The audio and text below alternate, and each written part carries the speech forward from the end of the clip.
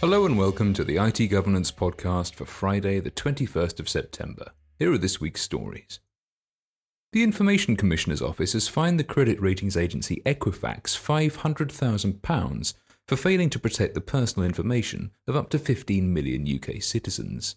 In total, the personal information of some 147.9 million customers, most of them American, was compromised in the 2017 data breach, including their names, dates of birth, passwords, and driving license and financial details. The fine is the maximum penalty allowed under the Data Protection Act 1998, which was in force at the time of the incident, and the largest fine the ICO has given to date. Indicating how important it is for data controllers to ensure the security practices of processors acting on their behalf, the ICO noted that the UK arm of the company failed to take appropriate steps to ensure its American parent, Equifax Inc., which was processing the personal data of UK customers on its behalf, was protecting the information. Equifax was found to have breached 5 of the 1998 DPA's 8 data protection principles, including by failing to secure personal data, having poor retention practices which led to personal data being stored longer than necessary, and lacking a legal basis for international transfers of UK citizens' data. Data was also found to be vulnerable to unauthorized access. The Information Commissioner, Elizabeth Denham, commented, "We're determined to look after UK citizens' information wherever it is held. Equifax Limited has received the highest fine possible under the 1998 legislation because of the number of victims, the type of data at risk, and because it has no excuse for failing to adhere to its own policies and controls as well as the law." She added, "Multinational data companies like Equifax must understand what personal data they hold and take robust steps to protect it. Their boards need to ensure that internal controls and systems work effectively to meet legal requirements and customers' expectations. Equifax Limited showed a serious disregard for their customers and the personal information entrusted to them, and that led to today's fine."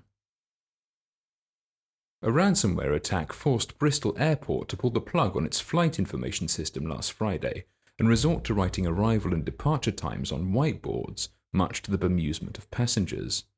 James Gore, a spokesperson for the airport, told the BBC, "We believe there was an online attempt to target part of our administrative systems, and that required us to take a number of applications offline as a precautionary measure, including the one that provides our data for flight information screens.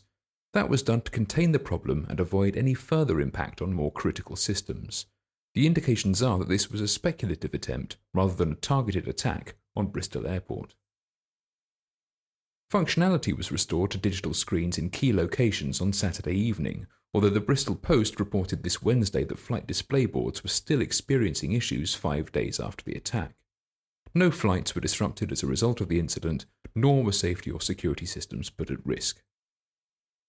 Bristol Airport wasn't the only organisation to shut down its systems after a cyber attack.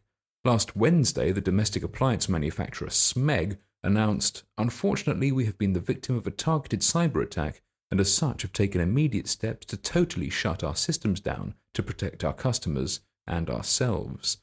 It took until this Monday for the company to recover.